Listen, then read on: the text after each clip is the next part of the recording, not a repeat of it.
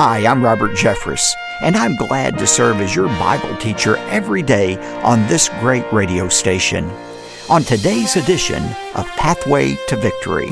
Now there was a famine in the land. How did Abraham respond to this famine? Unfortunately, he received a giant F, and that F isn't for faith. He fell into disobedience, despair, disaster, and ultimately disgrace. Welcome to Pathway to Victory with author and pastor Dr. Robert Jeffress. The Bible calls Abraham a hero of the faith, but that doesn't mean he never made mistakes. Abraham was flawed, just like all of us, and he made some embarrassing blunders. Today on Pathway to Victory, Dr. Robert Jeffress talks about one of Abraham's greatest mistakes, involving an unwise detour to the land of Egypt. Now, here's our Bible teacher to introduce today's message. Dr. Jeffress? Thanks, David, and welcome again to Pathway to Victory. From time to time, you and I have been disappointed with Christian leaders who have betrayed their faith. Maybe it was a moral failure or a departure from biblical truth. Perhaps they decided to go woke and follow the crowd. So here's the question. How do we handle these inevitable moments when godly people do ungodly things? I'm going to address this relevant topic on today's program. And I've also given a complete chapter to this important topic in my brand new book. It's called Walking by Faith. When a one-time hero rocks your faith, it's important to cling to God's truth because, in the end, God never changes nor disappoints.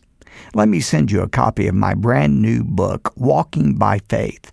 You won't find this anywhere other than through Pathway to Victory. And the book is my gift to you when you give a generous gift to support the ministry of Pathway to Victory.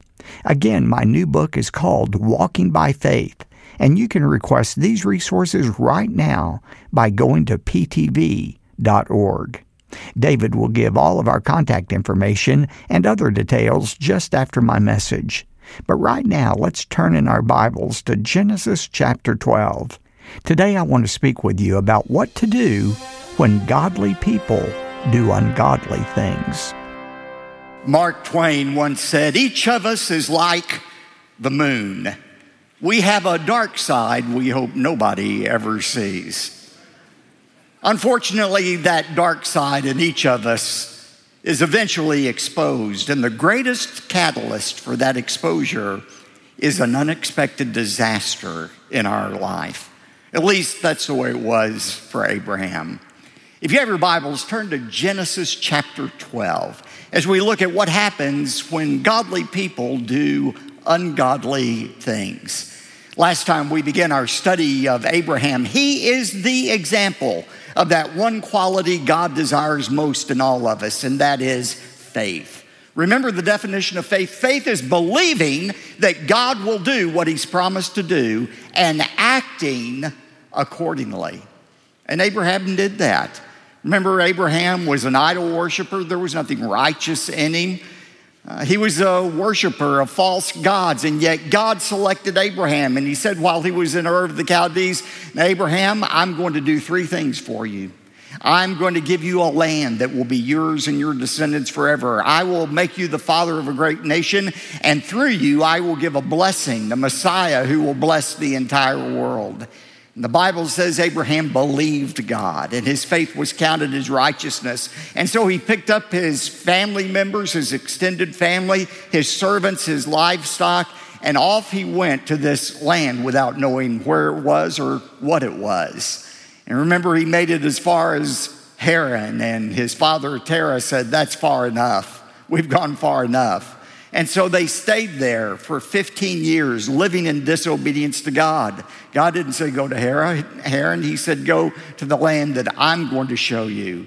And finally, after 15 years, God reiterated that call in Genesis 12 and said, "No, you are to go to this land." And Abraham again believed God, and he picked up everything, and he made that 400-mile trek across the desert until he arrived in Canaan. And he built an altar there. He hadn't talked to God in 15 years, but he built an altar there. And when we finish that story, we find Abraham kneeling at the altar. He was finally in the land of promise, Canaan, what would be Israel today. But what Abraham didn't know was right around the corner, there was waiting for him a test. Look, if you will, about how this test led to Abraham's, first of all, his disbelief. He had just received this tremendous promise that he was going to be the father of a great nation. Now look at verse 10. They've arrived in Canaan. Now there was a famine in the land. Isn't that interesting? God had blessed Abraham with this great promise, and then all of a sudden, out of nowhere, there comes this gigantic trial in his life. A famine meant that there'd be no water, there would be no vegetation. Abraham would have no way to feed his family and his livestock. This was a very real need. Now, we shouldn't fault Abraham for being concerned about his family. That's natural. 1 Timothy 5:8 says, if any man does not provide for his own, especially those of his own household, he is worse than an unbeliever and has denied the faith. How did Abraham respond to this famine? Unfortunately, he received a giant F, and that F isn't for faith. He fell into disobedience, despair, disaster, and ultimately disgrace. And so that we don't make the same mistake Abraham made, I want you, as we begin this message, to picture right now a challenge you're facing in your life. It may be a challenge with a child or a grandchild. It may be a financial need. It might be a physical problem with you or somebody you care about. Do you believe the same God who's been faithful in the past to you will be faithful to you now? Is God still alive? Is God still working? Can you really trust in God? Be thinking about that as we go through this story of Abraham. Abraham concluded God wasn't capable, and so his disbelief turned into disobedience. Look again at verse 10. Now there was a famine in the land, so Abram went down to Egypt to sojourn there, for the famine was severe in the land. Abraham went to Egypt. Now God had commanded Abraham to come to Canaan. There's no record that God said to Abram, go down to Egypt. That was his idea. Please note, again, Abraham's motive was pure. He was trying to provide for his family. So he honestly assessed the situation. No rain means no food. No food means no animals, and eventually no us. That was an accurate assessment. He also used logic. He said, we're in this strange land surrounded by Canaanites who don't want us here anyway. So it's logical to conclude they're not going to help us get food. There's nothing wrong with assessing your situation, whatever the challenge is. There's nothing wrong with using logic. But here's the mistake Abraham made that we all make at some point. He calculated without God. Now, I'm going to give you 2 points here about worry. It's not on your outline. Just write it in somewhere. The basis of all worry is, first of all, calculating without God. Looking at the situation, using logic, but never thinking about what if God supernaturally intervened in this situation. That's the mistake the disciples made when they were with Jesus. They had a crowd of over 5,000 to listen to Jesus teach, and the sermon was running a little long, and it was getting ready to be dinner time.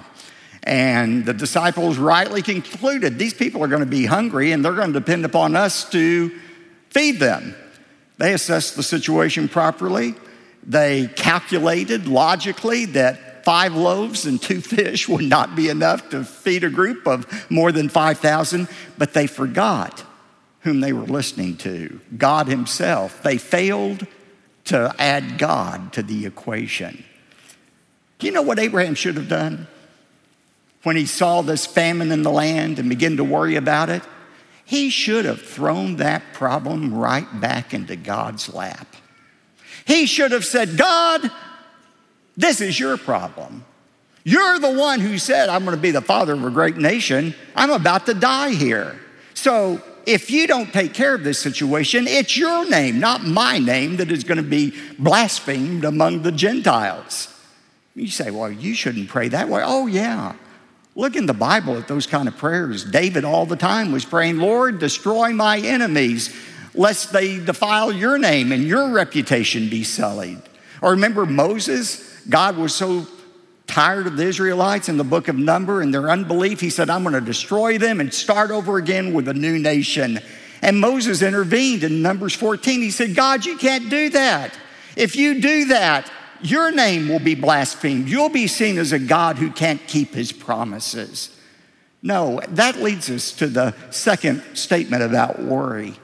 Worry is assuming responsibility God never intended us to have. Assuming responsibility that belongs to God. Whenever we start worrying about the things God is responsible for, we're going to get burdened down with anxiety. Let me just be real practical here for a moment. Parents, the Bible says we're responsible for training our children in the Word of God. But have you noticed you can't control the responses of your children or your grandchildren? You can teach them, you can encourage them, you can counsel them, but they ultimately have to make a choice, and you're not responsible for the choice. I mean, God didn't even control the choices of his first two children. They both rebelled in the Garden of Eden.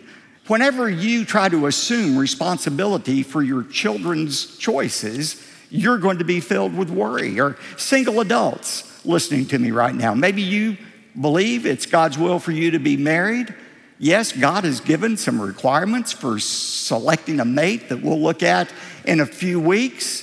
God's given those. We ought to follow those. But ultimately, it's not your responsibility to find a mate. If God wants you to be married, he's the one who's responsible for bringing that mate into your life. I'm just saying to you, the basis of all worry is assuming responsibility that belongs to God. We can't handle that. And what happens is, whenever we feel like we are responsible, that leads us to take shortcuts. It leads us to disobedience. Anytime we assume responsibility that belongs to God, we're going to be led to do ungodly things.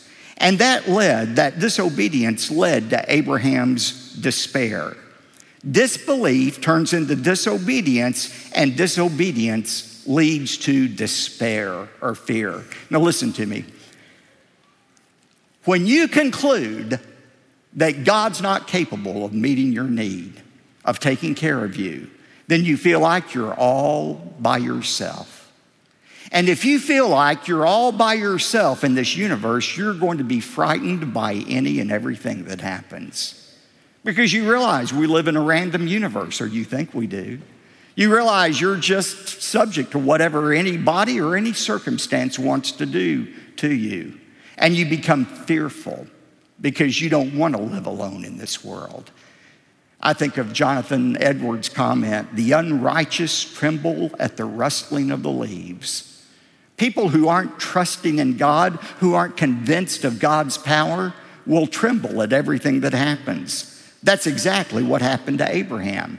He decided he was responsible for his safety and survival. And so what happens? Verse 11, when they came near to Egypt, Abraham said to Sarai, his wife, "See now, I know that you are a beautiful woman." That's always a good way to start with your wife.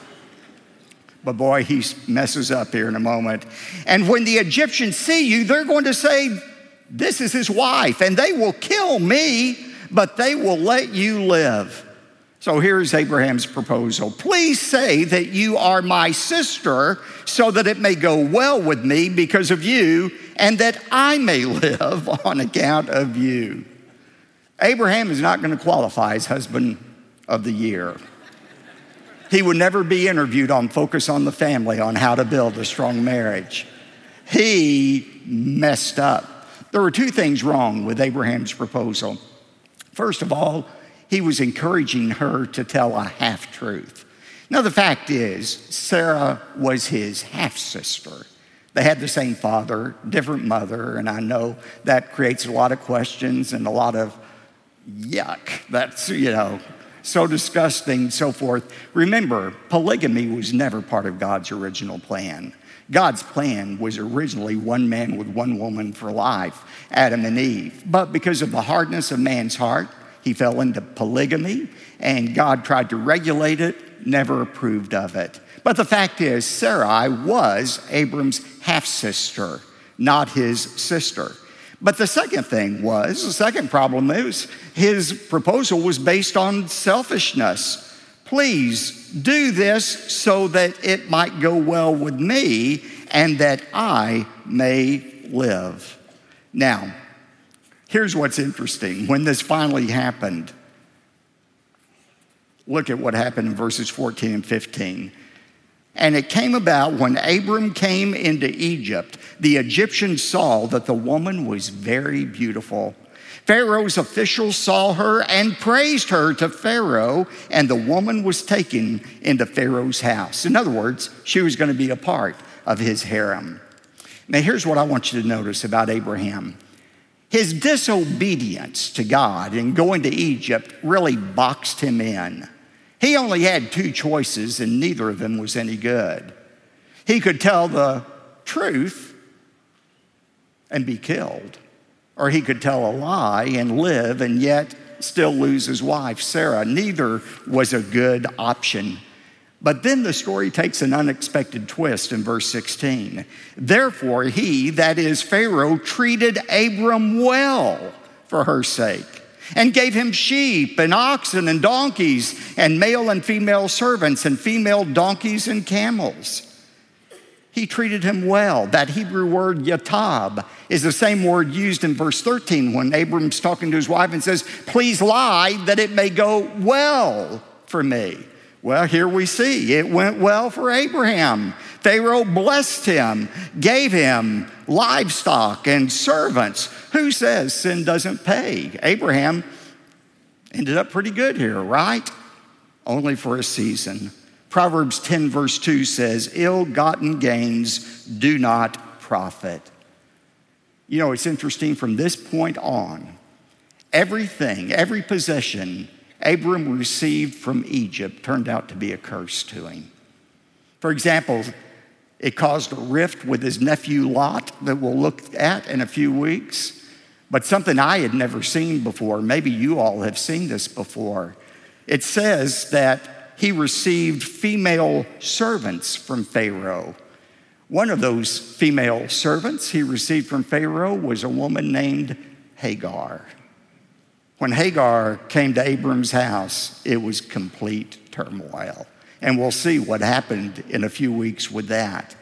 What I'm saying is, ill-gotten gains do not add something positive to our life. Eventually, they turn out to be what they are.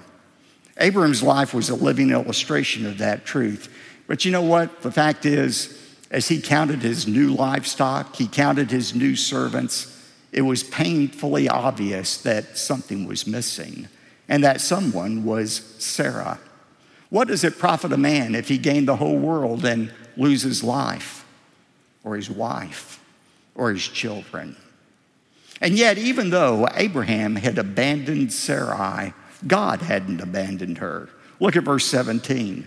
But the Lord struck Pharaoh and his house with great plagues because of Sarai, Abram's wife.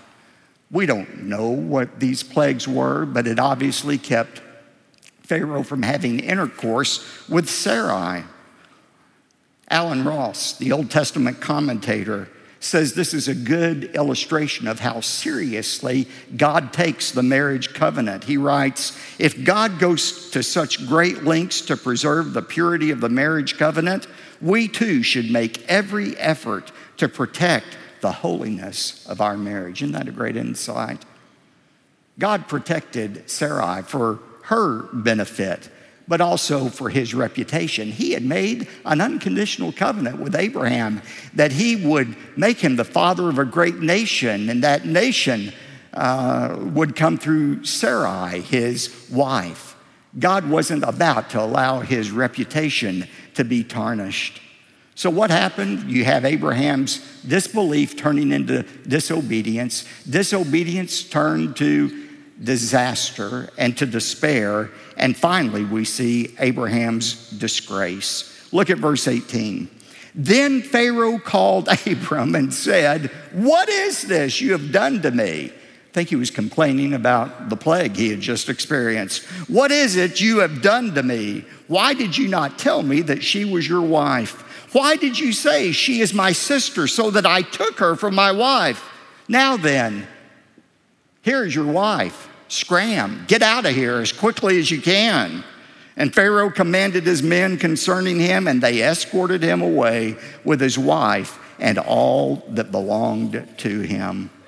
You know, it's one thing to be rebuked by a fellow Christian when they call us on something, but the ultimate humiliation is to have your behavior rebuked by an unbeliever. And yet it happens all the time, and the cause of Christianity suffers because of it. A non-Christian teacher can't believe that a student who professes to be a Christian is the one who cheats on the exam or plagiarizes a paper. A businessman who's not a believer can't believe it's this Christian who goes to church every Sunday, who pads the expense account and embezzles money from the company. I've heard this before. Non-Christian judges who can't believe how frequently Christians are ready to dissolve their marriages in order to find somebody else that will make them happy. That kind of behavior blasphemes the name and the reputation of God. The real question we all face is, can God be trusted to take care of us? If we conclude no, that disbelief turns into disobedience. That disobedience turns into despair, disaster, and ultimately disgrace, not just for us, but for the cause of Christ. Are you going to trust God? Abraham almost lost everything because he concluded God's not capable. Donald Gray Barnhouse, the great Bible expositor, said every trial that comes into our life is like a coin. It has both a head and a tail. That trial can drive you toward God and closer to God, or it can drive you further away from God. Which will it be for you? Some of the messages that I share on Pathway to Victory are split into 2 programs. Today, however, my original presentation had to be cut down in order to fit into our half-hour requirements. All to say, when you request the audio CDs and video DVDs, you'll receive the unabridged, unedited version. In a moment, David will share all the details with you. But first, I want to be sure you're among those who receives my brand new book. It's the one I wrote while preparing this biographical study of Abraham. My new book is called Walking by Faith. You know, well-meaning Christians often believe that faith begins and ends at salvation, and that's only partially true. Faith does begin when we place our trust in Jesus, but it certainly shouldn't end there. Actually, the gospel is something we live out every day. And in my new book, I share with you what walking by faith actually looks like. I want you to own your own copy of my book. Again, it's called Walking by Faith, and it's yours when you give a generous gift to support the growing ministry of Pathway to Victory. Please keep in mind, this is not a sales transaction. When you give to Pathway to Victory, you're investing in this ministry so that others learn how to walk in faith just as you have. By the way, during the summer months, sometimes the vacation schedule disrupts our regular giving. If it's been some time since you've supported Pathway to Victory, or maybe you've never given a gift, please let us hear from you today. Your gift, whether big or small, will make all the difference as we continue to shine as a beacon of hope in a world that's longing to hear the truth. Thanks so much for responding today. David? Thanks, Dr. Jeffress. You're invited to request the brand new book, Walking by Faith, when you give a generous gift to support the ministry of Pathway to Victory. Give us a call at 866-999-2965 or visit our website. That's at ptv.org. And when your gift is $75 or more, you'll receive not only the book, but also the complete collection of audio and video discs for the Walking by Faith teaching series. Plus, we'll send you a study guide to use for group or individual study. One more time, call 866-999-2965 or find us online at ptv.org. If you'd like to write, here's the address: P.O. Box 223-609, Dallas, Texas 75222. Again, that's P.O. Box 223-609, Dallas, Texas 75222. I'm David J. Mullins, inviting you to join us next time when Dr. Jeffress shares what the story of Abraham and his nephew Lot can teach us about the dangers of success. That's Thursday, here on Pathway to Victory. Pathway to Victory with Dr. Robert Jeffress comes from the pulpit of the First Baptist Church of Dallas, Texas.